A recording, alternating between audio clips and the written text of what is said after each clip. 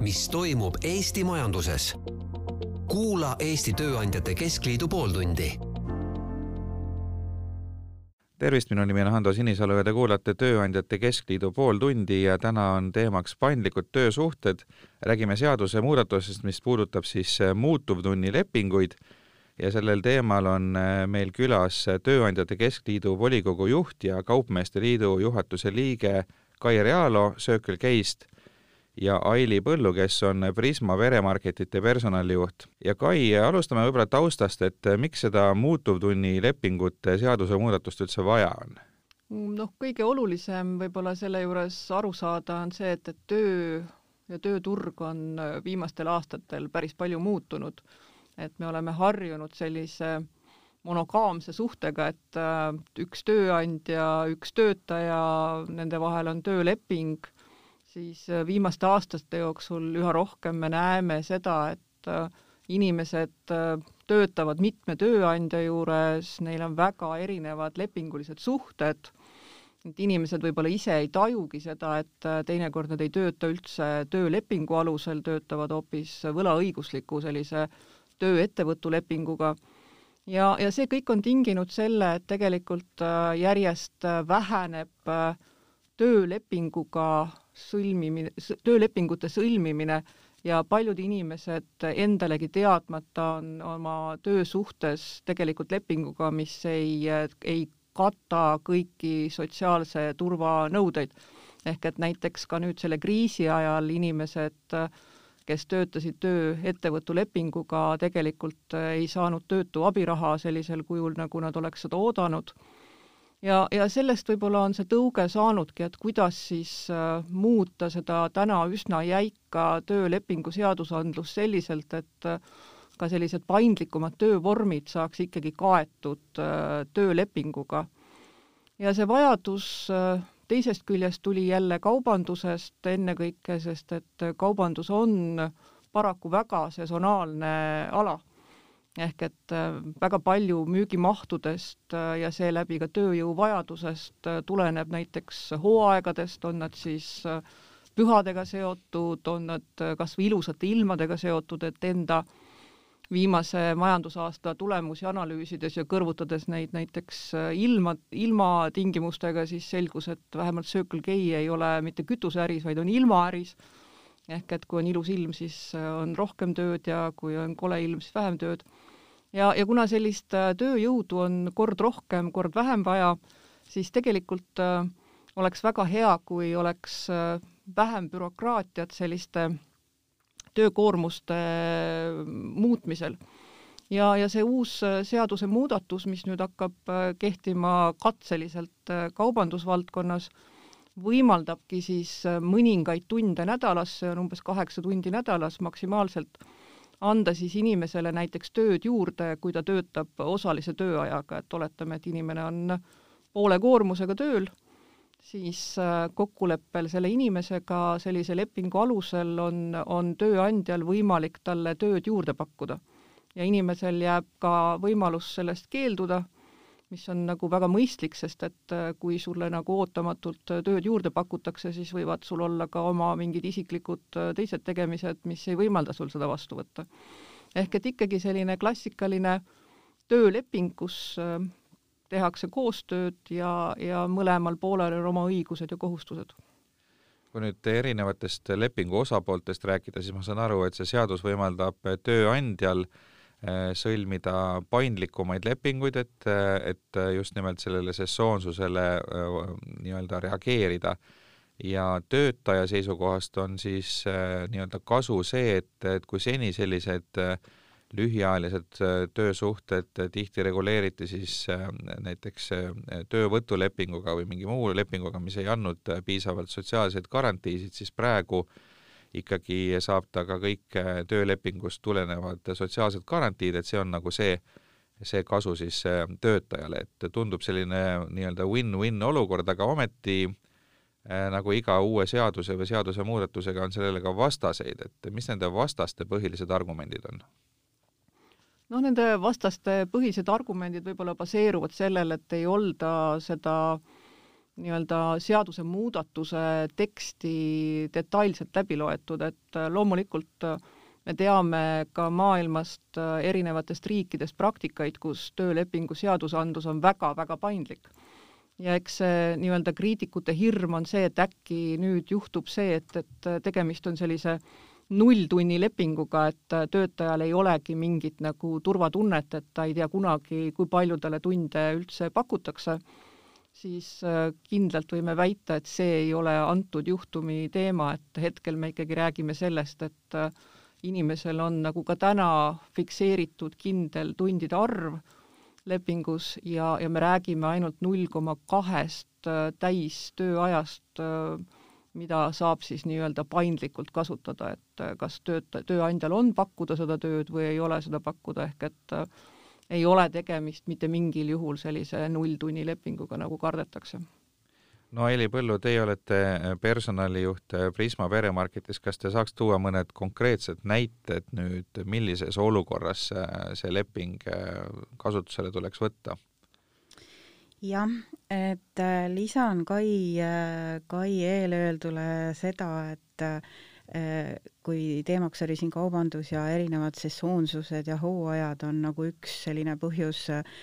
miks selline lepinguvorm on hea, siis tegelikult täna teine põhjus on needsamad töötajad ise. Ehk et meie uued generatsioonid, kes meie tööturule järjest sisenevad, tegelikult ei olegi väga huvitatud sellisest väga täiskoormusega töötamisest kogu aeg.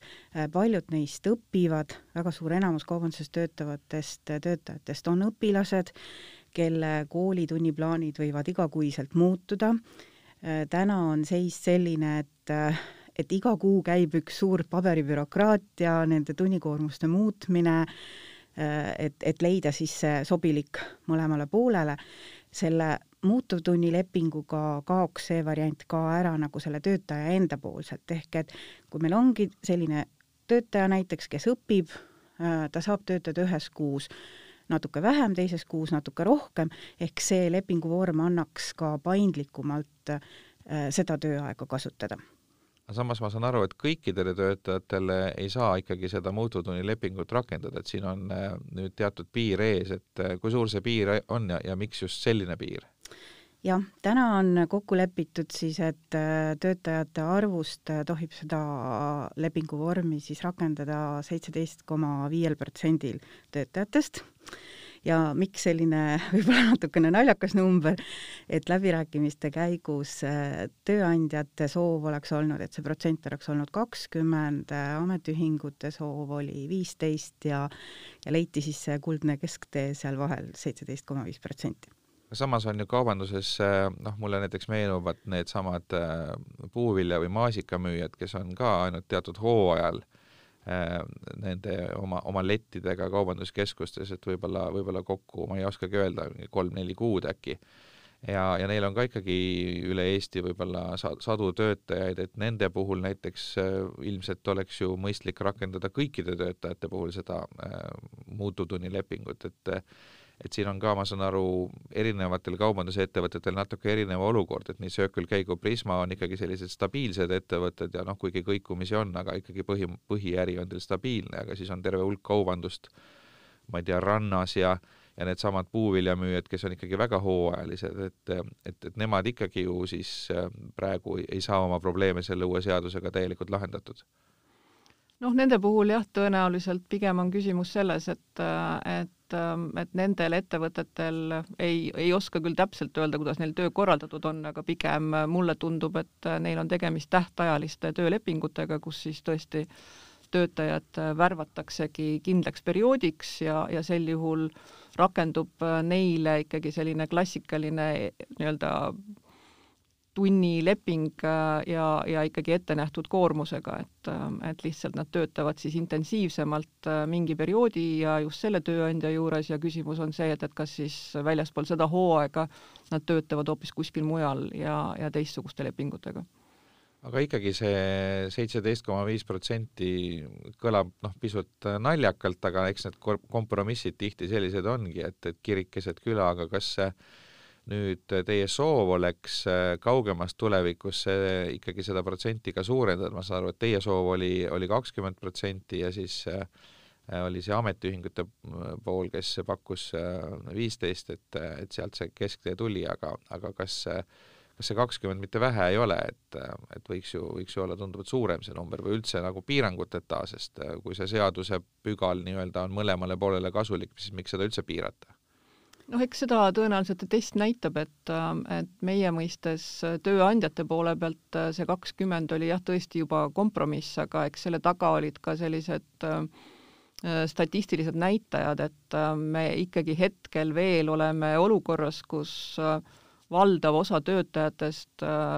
suurtes kettides vähemalt on täistööajaga töötajad. Jah, nende osaajaliste hulk järjest kasvab, sest nagu Aili ütles, et neid noori tuleb juurde, alati öeldakse ka mulle, kui ma neist räägin, et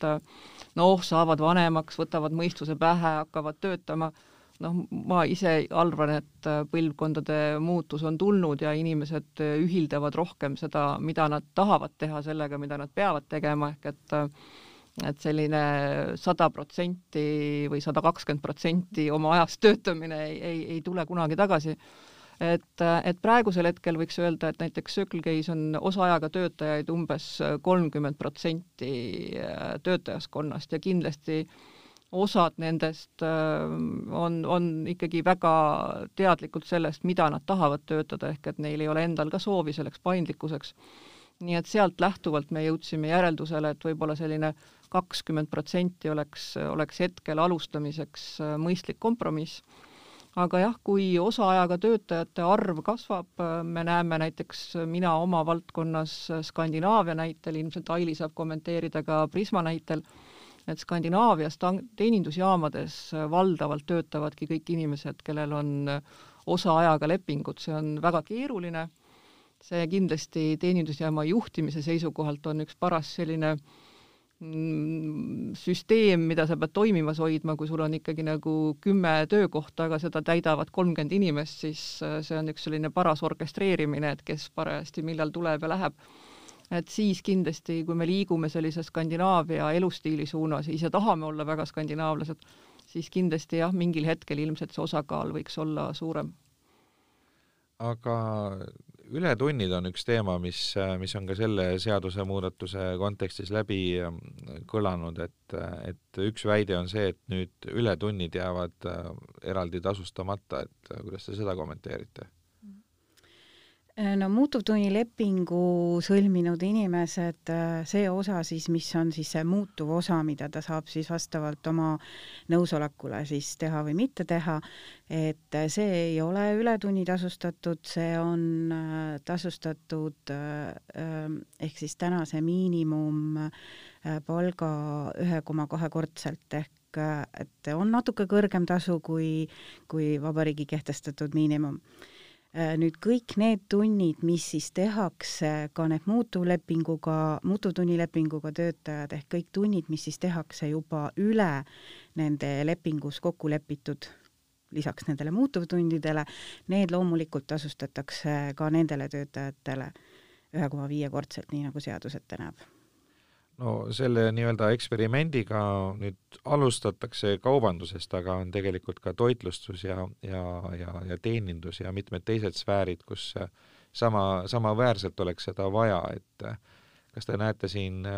seda varianti, et see nüüd laieneb teistele ärivaldkondadele ka? See on üsna paljuski ka jälle läbirääkimiste teema, et kindlasti ootus selle jaoks on olemas. Ja ka selle nii-öelda täiesti lõpufaasis, kui me neid läbirääkimisi tegime, soovisid erinevad liidud ka liituda sellega. Lihtsalt elu on näidanud, et sellises viimases etapis hakata nii-öelda uusi läbirääkimisi pidama oleks olnud selle protsessi nagu pidurdamine. Et pigem paneme selle käima kaubanduses, loodame, et see ikkagi ühel hetkel Riigikogus seaduseks muutub. Ja seejärel saame siis otsustada, et mida me teeme ja kuidas siis saavad liituda need teised valdkonnad. Ja praegu on siis asi sealmaal, et Riigikogu hakkab seda menetlema, et ma saan aru, et suuri vastaseid ei ole, et tõenäosus, et see läbi läheb, on päris suur. millal see siis võiks jõustuda? No praegusel hetkel esialgne idee Sotsiaalministeeriumil oli see, et suudaksime selle ikkagi enne Riigikogu suvepuhkust viia nii-öelda Riigikogus lugemisele. Eks see natukene nüüd sõltub Riigikogu töökorrast ja sellest, mida neil seal hetkel menetleda tuleb, et kas ta mahub sinna ennem suve, aga Sotsiaalministeeriumi soov oli seda teha võimalikult kiiresti. No suvel oleks seda vist kõige rohkem ka vaja, et ma saan aru, et suvi on just see nii-öelda hooaeg, kus tööjõu järgi vajadus on suurem kui võib-olla muudel aegadel. Jah, ka suvi, aga me oleme õnnelikud ka sellest, kui see tuleb ikkagi sügisel, sest et võib-olla siin jäi mainimata, et kus seda sellist paindlikkust ka väga palju vaja on olnud nüüd praeguse koroonakriisi olukorras, kus võib-olla kettidel ei olegi olnud nii suuri haiguspuhanguid, aga peavad inimesed olema eneseisolatsioonis ja kui sul ikkagi ühest poest või ühest teenindusjaamast on kolmandik inimestest näiteks eneseisolatsioonis, siis kuidas ja mil moel täita ära need töötunnid, see on olnud päris suur väljakutse, et ma usun, et ka Prismale. Just, täpselt nii. Ja ka kõik need sellised hooajad, ka sügisel tulevad jõuluperioodid, jaanipäevad, ka suvi just nimelt, kui on suurem puhkuste aeg, et tegelikult neid sessioone selle aasta jooksul on päris palju kaubanduses, kus oleks see hea. Kas see seadusemuudatus laieneb ka e-kaubanduses nendele töötajatele, kes tegelevad pakkimise ja selle e-kaubanduse logistika poolega? Jah, peaks ikka, sest et tegemist on nii-öelda kaubandusvaldkonnaga ja selles nii-öelda saab rakendada seda kõigile, kes töötavad vahetustega. Kui nüüd rääkida üldse võib-olla töösuhete tulevikust, et sa Kai enne mainisid ka seda, et Skandinaavias on mõnes mõttes asi liberaalsem kui meil ja see inimeste nii-öelda suhtumine töösse on ka veidikene teistsugune, et ei käsitleta seda ühte töökohta nagu sellist väga pikaajalist ja nagu kivisse raiutud projekti, vaid inimesed on hästi paindlikud, et mis te mõlemad näete, et mis siin võib-olla sellise, ma ei tea, lähituleviku 5-10 aasta perspektiivis, kui nii pikalt ette vaadata, et kuidas need töösuhted üldse on muutumas, et mis seadusemuudatusi meil veel võiks tulevikus vaja minna, et nii-öelda olla vastavuses selle tegeliku eluga. Kai? Jah, praegusel hetkel võib-olla isegi ei ole küsimus enam 5 või 10 aasta kauguses, kõige kiiremini on vaja ära reguleerida seda, et mil moel ikkagi hakkab toimuma see kaugtöö, et kui ka see koroonakriis mingil moel leeveneb või me hakkame ära harjuma sellega, siis tänaseks on selge, et valdav osa inimesi, kes on terve aasta kodukontoris töötanud, ei kujuta seda ette, et nad edaspidi nüüd lähevad tagasi ja töötavad 100% ainult kontoris. Ja iseenesest võiks ju öelda, et okei, töötage, kus te tahate, aga siin tulevad need sellised küsimärgid selle juures, et jah, siin kriisi ajal olid kõik valmis ennast ohverdavalt selle haiguse kartuses tegema mida iganes, kui see nüüd muutub nagu normaalseks eluks, et inimesed töötavad kodukontoris, siis tekivad küsimused, et aga kes hangib mulle lauakese, kes see kontrollib, et ma istun seal taga sirgelt, et väga palju ju tööandjate nii-öelda igapäevatööst on seotud sellega, et tagada töökohad, mis oleksid kõikidele normidele vastavad. Ja nüüd, kui aasta on inimesed töötanud oma kodust, siis endiselt ka ettevõtte juhina ma näen, et ikkagi kui videokonverentse teha, siis näed, et keegi istub, ma ei tea, niisuguse klassikalise kohvilaua taga umbes ja kui ikkagi inimene seal päevad läbi istub, siis ühel hetkel on tal nii nägemise kui ka rühiga probleeme ja täna see kõik on tööandja vastutus. Ehk et töötaja tervislik seisund tööd tehes peaks tööandja vastutama ka siis, kui ta teeb seda oma kodus. Aga siin minu teada, kas ei olnud isegi mitte mingi kohtulahend või ma mäletan valesti, et kui töötaja kodus ennast kuuma kohviga ära kõrvetab, et kui ta teeb seda töö juures, et siis see nagu on tööandja vastutus, aga kodus ei ole võimalik tööandjal nüüd selliseid asju kontrollida. Et eks see ongi see, et see otsus tuli teha kohtu tasemel, et täna ikkagi seadus ütleb seda, et töö ajal on tööandja vastutus. ja siin on ka nii see hüvitamise pool kui ka see, et mis siis saab, kui mõni tööandja otsustab, et tal ei olegi enam üldse kontorit. Et täna ütleb, et jah, te võite kokku leppida, et töötad kodus või töötad kontoris, leeme nii, et on kokkulepe, aga kui nüüd tõesti mõni ettevõte otsustab, et ta loobub üldse kontorist, et mil moel siis kõik need tingimused on kontrollitavad ja kui ka töötaja otsustab, et ma ei tööta kodus, vaid ma töötan hoopis, ma ei tea, pargis, kohvikus, et kõik need asjad, jah, kokkuleppel on ilmselt võimalikud, aga mingil hetkel tuleb ka, ma arvan, et seadust ilmselt natukene täpsustada. No ja siin on võib-olla veel see nüanss ka, et mõni töötaja otsustab, et ta töötab üldse mõnes teises riigis, kus on parem kliima ja ta on üldse nagu siis nii-öelda ka juriidiliselt allub teise riigi seadustele ja seda asja saab lõpmatuseni keeruliseks ajada. Ja siis veel küberturvalisuse moment, mis on väga oluline, siin tuleb ka veel juurde, nii et see nii-öelda probleemide hulk on väga suur. Aga nüüd Aili Prismas on ikkagi enamus töötajaid ju sellised, kes ei saa kodus töötada, nad peavad tulema kohale. Et mis te seal näete, et millised muudatused tuleviku töösuhetes võiks juhtuda?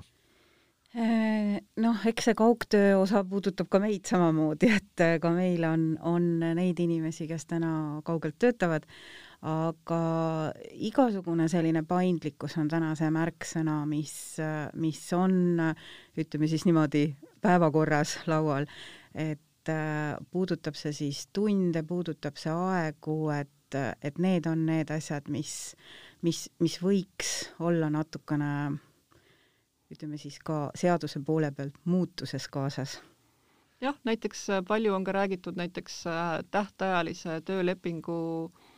pikendamise kordade arvust, et võib-olla väga selline eluline näide, aga et on olnud projekte, mida tuleb pikendada, sellepärast et lihtsalt see esialgne projektiplaan ei ole olnud realistlik, on tulnud ette takistusi ja täna on väga keeruline sellist projekti juhi või projekti meeskonna töölepinguid nagu mitu korda pikendada, ehk et näiteks see näide, aga kindlasti on ka selliseid elulisi näiteid. Mul üks kolleeg rääkis, et neil kõnekeskuses on väga tublid noored mehed tööl, kes iga kord, kui meil tuleb talv, nad läksid vanasti Austraaliasse surfama ja tegid seda 3 kuud. Ehk et põhimõtteliselt nende tööleping vajas sellist lähenemist, kus said töötada siis 9 kuud, et raha koguda, et minna siis 3 kuuks surfama ja kuidas sellist lepingut siis teha selliselt, et see on kõigile osapooltele nii-öelda juriidiliselt korrektne, et seda oli ka paras nuputada, et eks ma olen selles mõttes nagu nõus, et neid paindlikkusega seotud aspekte tuleb järjest juurde. Aga samas on ka võib-olla teatud vanusest inimestel stabiilsus olulisem kui paindlikkus, et kas pole mitte nii, et siis teatud vanuses sa tahadki vabadust, et kui tekib mõte minna surfama, et siis saaks seda vabalt teha, aga siis teatud vanuses, kus on juba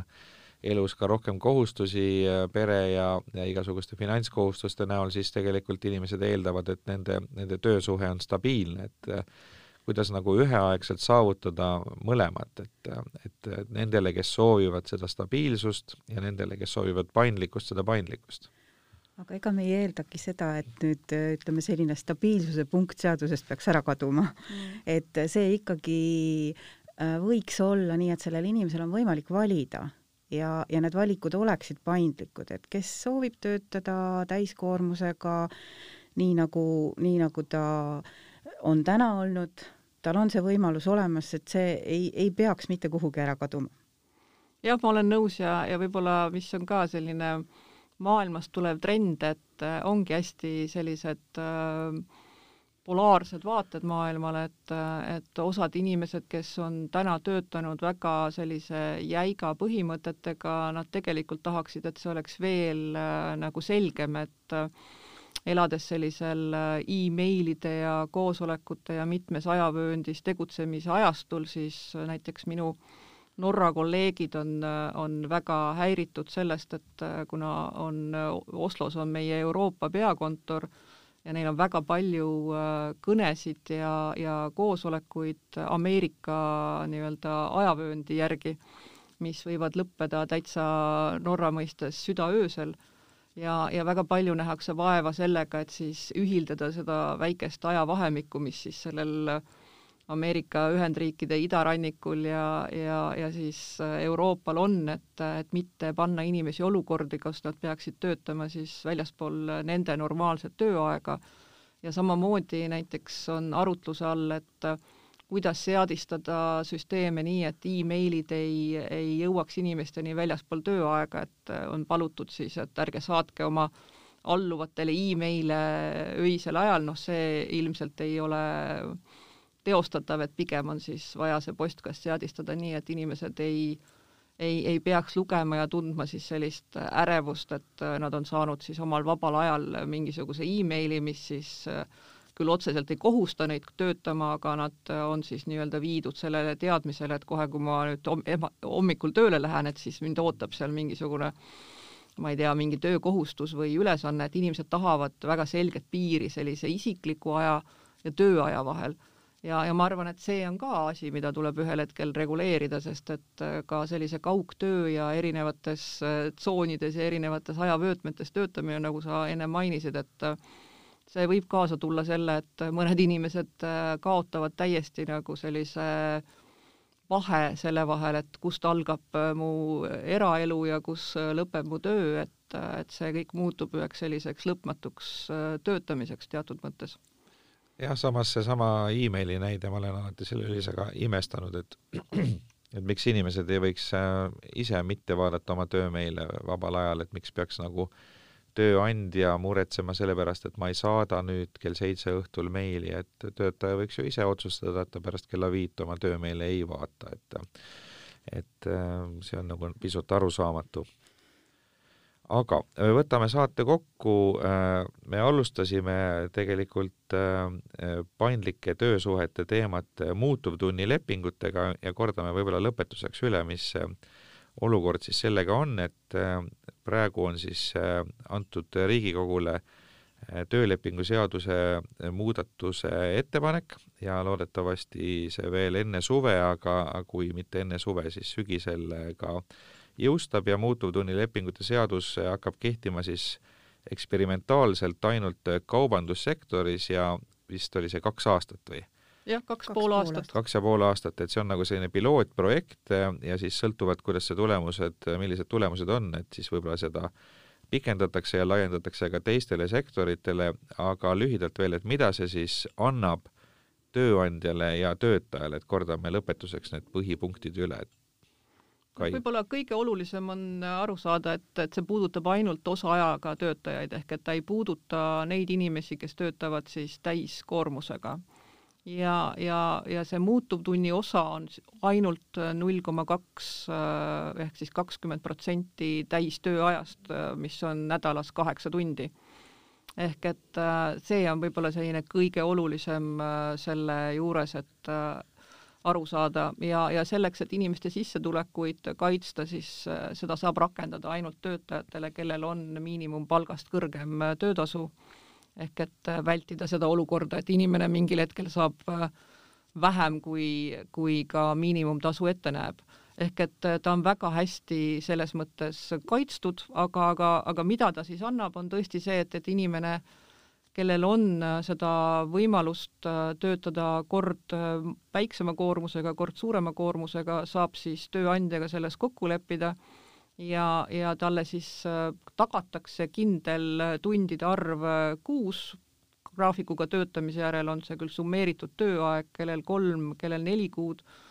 aga tal on siis võimalik pakkuda neid muutuvtunde juurde ja inimene saab ka neist keelduda, kui talle see tõesti ei sobi. Lisaksin siia juurde veel just ka jutule, et see on sõna otses mõttes nagu rangelt vabatahtlik, et tööandja ei saa sundida sellist lepinguvormi sõlmima, et see peab olema töötaja tahe, et talle sobiks selline variant ja ta tahab seda teha. Nii, sellega täna lõpetame. Te kuulasite Tööandjate Keskliidu pooltundi ja täna olid stuudios Kai Realo, kes on Tööandjate Keskliidu volikogu juht ja Kaupmeeste Liidu juhatuse liige Circle K-st ja Aili Põllu, kes on Prisma veremarketite personalijuht. Saadet juhtis Hando Sinisalu ja aitäh kõigile kuulajatele. Mis toimub Eesti majanduses? Kuula Eesti Tööandjate Keskliidu pooltundi.